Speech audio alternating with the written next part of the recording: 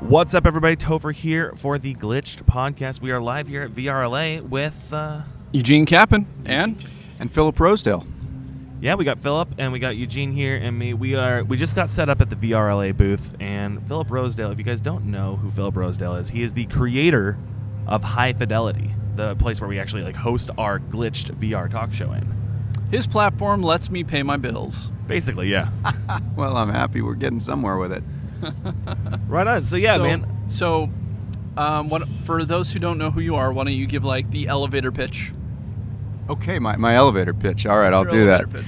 Well, I am Philip Rosedale. I have worked on virtual worlds my whole life. I started Second Life in 1999, believe it or not, and it's still going strong. And now for the last 5 years, I've been building High Fidelity. I'm the CEO and the co-founder of High Fidelity, and High Fidelity is a whole new open virtual world where you can do anything you want, but this time designed for the headsets. And so the experience is different and better. So I got to ask you, what was the catalyst to go from Second Life to High Fidelity? What prompted that change in the new platform? You know, there's a big moment for us, and here's what it was. I'm a hardware guy. I love to tinker with things, and I had bought one of the little gyro chips that is inside the Oculus Rift today. It was from SparkFun Electronics, and I had one of these little suckers, and I hooked it up to an oscilloscope so that I could hold the little thing in my hand and turn it, like you turn your head with the Oculus, and watch the scope trace move. And being an electronics guy and having worked on this stuff since I was a kid, as soon as I saw the scope moving, I called everybody over and I said, "Come here, you guys. Come here. You got to look at this." And they're sort of like, "What is he talking about? There's just a line on the screen, And I said, "We're shutting this company down and we're going back into VR," because I knew that those chips were going to be good enough and cheap enough, of course, most importantly, to make a headset. And so this is just before the DK1 came out. Okay. Awesome. So do you have the eureka moment? What was that like? Do you remember what it was like?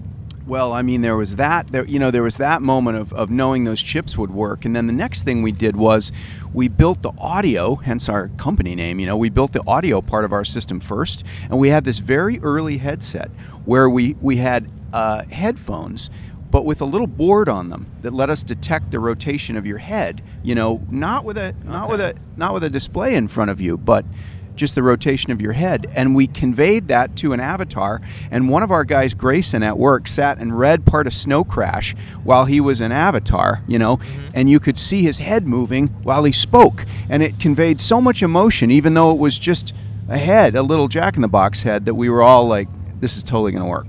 That's awesome. So what prompted the evolution from just a very static avatar to what we have now with full tracking and your sandbox where people can actually go in and create their own worlds?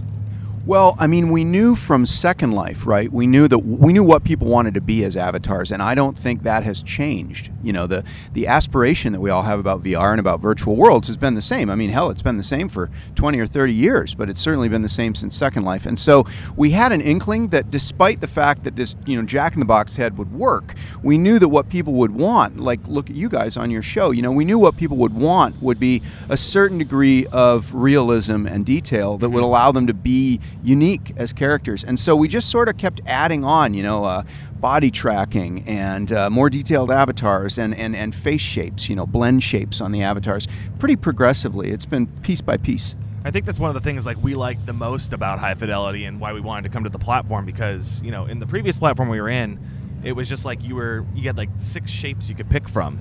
And it didn't really, show off your personality. It didn't really show off, the emotions in your face, the way that you talk, things like that. And I think that's a big part of making VR appealing to the masses, because people want to be able to represent themselves. They don't necessarily always want to be a cartoon character. They might want to be themselves, or they might want to be able to, Another thing about that I really think is important, there's actually some Facebook guys gave a presentation about this, and it was spot on, which is that if you already know somebody really well, you can use a super simple avatar, right? Like you guys are known on your show, you know, and the bigger your audience gets, the simpler your avatars could be. Yours with glasses and yours with a beard, right? And you'd immediately be like, there they are, the guys. Yeah. But that's because you have a memory of you that's very strong. When you're meeting somebody for the first time in VR, like when you do your events and there's people in the audience, or when I do a fireside chat and there's somebody up there that nobody's ever met, you got to have a detailed avatar to say who you are, right? Totally. So let's talk. So while we're on the subject of avatars, let's talk about the Doob partnership you guys have. Sure. We flew down for the first season that you guys funded, and we got these hyper realistic avatars for us to do the show. But we know that it's not feasible for every single person to have one. They cost about $1,000 if you don't have the high fidelity nudge. Right. But for people who want to get into that, what would they need to do, or how would you recommend they go about it? Yeah, I mean, Doob have been pioneers. I mean, those guys are great. You know, they set up these booths in a bunch of cities, and they're already up and running, and they're actually letting people come in and do stuff like bring their cat in and hold their cat, you know, and do a 3D print of them and their cat, you know. And it's super cool. But of course, as soon as we saw them and met them, we were like, no. We know what you need to use these booths for. You know, you need to scan avatars, and then we need to rig them, which is the thing that's kind of a pain right now. What I believe is happening, though, in that industry now, and this includes Doob, is everybody is rapidly iterating and making these things better. So there's no question in my mind but that you're going to be able to walk into a scanning booth, like a phone booth or something, in a mall soon enough and get a really good scan, and it's going to cost $20 or something. Right now it's expensive, but it's going to come down fast. I think being able to have having like your own likeness in VR is just going to be such a cool key to like making the metaverse like a real thing. You know, like making people want like going and hanging out and talking with each other and be able to like hang out with your buddy. You're like, oh, there's Philip. Oh, there's Eugene. You know, oh, there's Topher. Like you guys can pop into any domain, any world, and like instantly recognize your friend. I think that'd be really cool. You know what we dream about? Like, I'm not dreaming about. We're working toward it. We just added a feature called material swapping, where you can basically on the fly change the textures on an avatar or anything. Oh, that's cool. But the thing I've been dreaming about is I want to like be in world, hanging out, on your show, talking to you guys. But I want somebody to be giving me a tattoo. You know what I mean? Like I'm sitting there as an avatar and I'm looking down and there's a guy or a girl and they're putting a tattoo on me, with a tattoo gun, because they're editing the texture. I mean, how cool would that be? That would be so rad. I wonder what else you could do with that. Last season, we actually played Pictionary with the creator of Strudel Doodle, Eric Newman, and just doing that was fun enough, but being able to actually go in and edit the texture, that's mind-blowing. I totally want to do that. I want a face tattoo in VR. You want a face tattoo? I want a Mike Tyson face tattoo going down my beard and like over here and just some crazy tribal. I think that would be. There's kind of like a VR first. If you oversimplify, there's kind of the game. There's kind of the game gang with VR, and then there's sort of the other gang. And I would say we're solidly kind of in the other gang. But the gaming approach is this kind of pre-built approach. I think one of the most important things about VR, and I know this is what made Second Life take off, is that everything is live. If you can edit something, you got to be able to edit it like in front of somebody else. I don't know why that's so important. I mean, as a sort of a philosopher about this, but it just is. Okay. So while we're on the topic of metaverse, high fidelity is definitely moving towards that. But when do we get to the point where you can be in high fidelity and then you can go to the Wave VR and then you can go to Mindshow and all these platforms are interconnected, basically replacing the internet? Like how do we get there? Well, first of all, you're totally right. I mean, look at something like Mindshow. Now, Mindshow, I met with Adam, the CEO, a couple of weeks ago, and we've been demoing each other's stuff to each other. I mean, that is an amazing experience that's very specialized and very cool. The guy that's writing the renderers to do those effects is just this crazy, amazing, art and science guy. What I mean by that is there are going to be different virtual worlds that do different things for a while. We are in like the Cambrian era, right? Mm-hmm. Where there's going to be a lot of worlds and a lot of ideas and a lot of capabilities. And you're going to go to one world like the Wave to do one thing, to have this, incredibly crazy music experience. And then you're going to come to high fidelity because you want to go to you guys' show, and then you're going to want to carry the same avatar across to both places. So we launched something a couple months ago called the VR Blockchain Alliance, VRBA, and we started it with Janus, but we're rapidly adding other companies. We're about to announce a bunch more, and those companies are sitting down together, sometimes in High Fidelity, sometimes in other worlds, and trying to craft a standard for, among other things, moving your identity around between these worlds. Because I do think that's critical, and I think that despite the fact that, I'm going to do everything I can to get everybody into High Fidelity, there are a lot of cool ideas and features swimming around right now that I think are going to be in separate places for a while. So what we're trying to do for everybody, myself included, that wants to use these worlds is come up with like one way to log into all of them. Interesting. Please tell me it's called a multipass. Multipass. No, Multipass multiverse. So as the Multi-passport. CEO of High Fidelity, and you've been in the weeds in VR for a long time, do you have this dream? I guess call it a dream of like a thing like the Oasis from Ready Player One. Do you think that we're going to end up? Is Facebook going to be gone in 20 years and everything's going to be inside of VR? Do you think that's like a realistic thing? Do you think that's where we're heading, or are these things going to like complement each other? Well, I definitely think we're going to live a lot of our lives in VR, and it's not going to start the way we think it is. It's not going to start with entertainment. It's actually probably going to start with school and then with work after that. And what I mean by that is there's a lot of learning and virtual travel and meeting people type experiences that are very obvious right now, that are very good reasons to use VR. Like we have been doing this test experience at our new location facility where we've got 20 headsets in one room, and we've been taking teachers and their students together with an Egyptologist through an Egyptian tomb that was scanned in super high resolution. And that experience is like that's a totally valuable experience. Absolutely. Even if you have to go to some weird location where the headsets are. As a teacher, that's an amazing experience. Well, you don't have to go to Egypt. Exactly. You can go to Egypt. You can just go see King Tut. I wish this existed when I was in school. I'm such a visual learner. I probably would have done way better than I actually did. See, I'm just a bad student, and so I would have benefited from this so much more because I just got bored.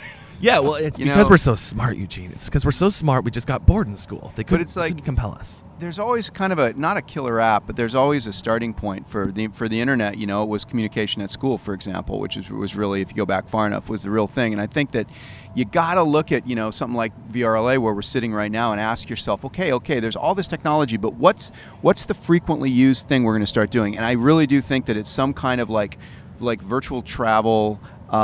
And experiential education. I think that will hook, and then everybody will want to wire those systems together. And so I think the Oasis kind of thing will emerge by the simple fact that we'll want to have one avatar but wander around in multiple Egyptian tombs, or then go to a nightclub or something and have the convenience of just showing up at that second place. That sort of network effect is what's going to drive the whole thing together. So travel and education are like the gateway drug into massive VR. I'm surprised Steam isn't building that connectivity right now.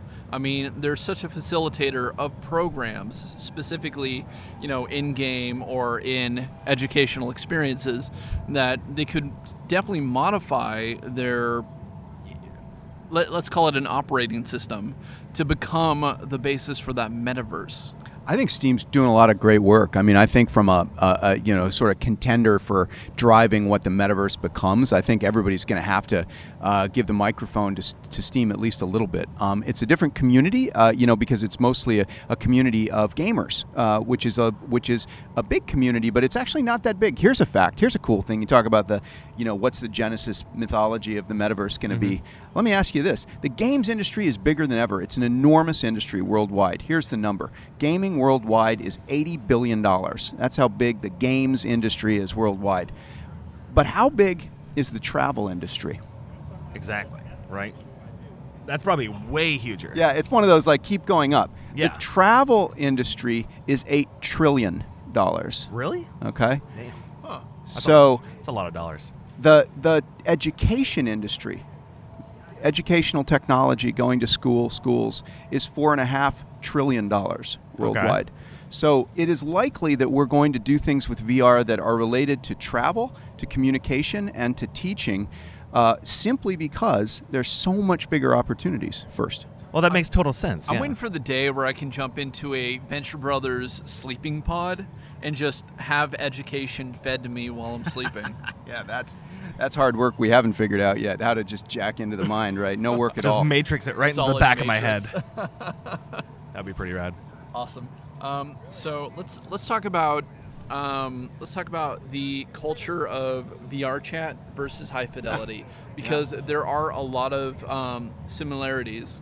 But what we've noticed is VR chat has definitely become somewhat of a toxic environment, while high fidelity has stayed relatively fresh and snowed.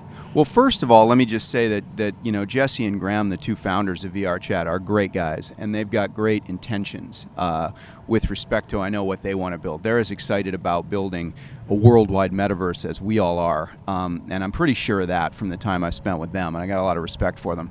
One way to look at it, though, like what's different between high fidelity and VR Chat, here's a really interesting thing.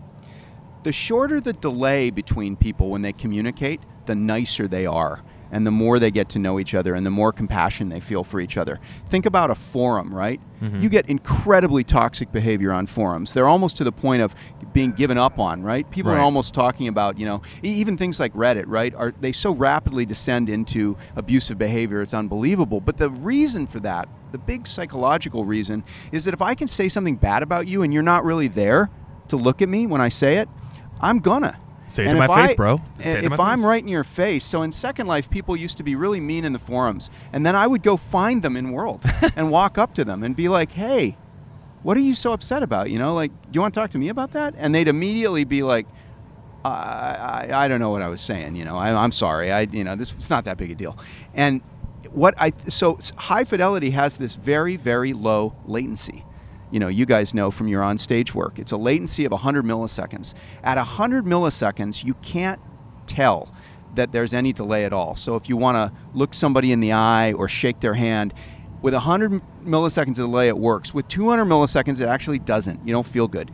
All the VR systems, except for high fidelity at this point, have a delay that's closer to like a second.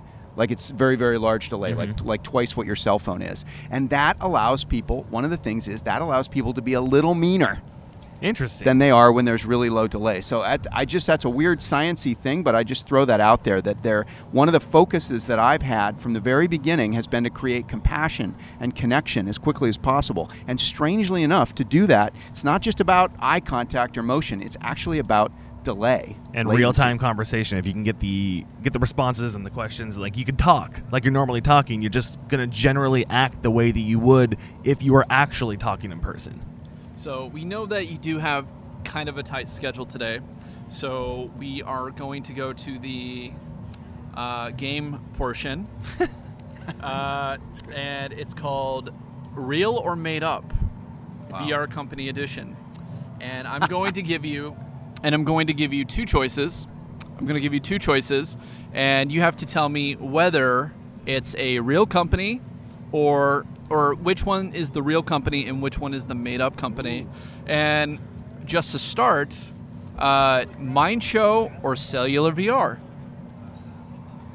Mind Show or Cellular VR? They both sound equally improbable, don't they? And I kind of like Cellular VR, but boss, I'm going to go with Mind Show as the real company. Ding, ding, ding, I knew ding, you'd ding, get ding, that. ding. That's the easy. So, Okay. Harder. All right. Although we did mention Moon Mind Show earlier. Pulse or Inverse? What's that second one? Inverse. Moon Pulse or Inverse? Oh man, now how can you have the high fidelity guy already stumped? I'm going to say the real company is Inverse. That is correct. 5D reality or mech reality? 5D or mech? I used to play those mech games. I really want a mech 5D reality. I'm going to go with 5D reality. That is correct. We got it. You are just killing ding, these. Ding, ding, ding, ding. I need sound effects, man. I really didn't prep for these sound I don't effects. want to point out, but there's a 1 in 4 chance I made it on those last two just by sheer, luck. All right. Merge or curve? Curved. Wait a minute. You got to spell it. You got to give me more than that. Merge. MERGE. Oh, merge. Okay. Yeah. Or Curge. CUVGE. Curved. That is really hard to say. That's a weird one. That is a really weird one. Just going to go. I like merge. I'm going to go with merge. I feel like I'd miss on this one. No, you got merge. That is correct. Ding, ding, ding. I really need sound effects. This sucks. Hedgehog Labs or Hyper Crazy Labs? Hedgehog Labs or Hyper Crazy Labs? You know, I got a thing for hedgehogs. Even I mean, you know, that Oculus thing got us all thinking. So I'm gonna say Hedgehog Labs. Do you know the You way? are correct again. He knows the way. Let's see. Knuckles is a Giant hedgehog, right? Thoughts or Little Star? Giant Thoughts or Little Star? That's right. Oh man. Giant Thoughts. That's your first one wrong. Oh. It's Little Star.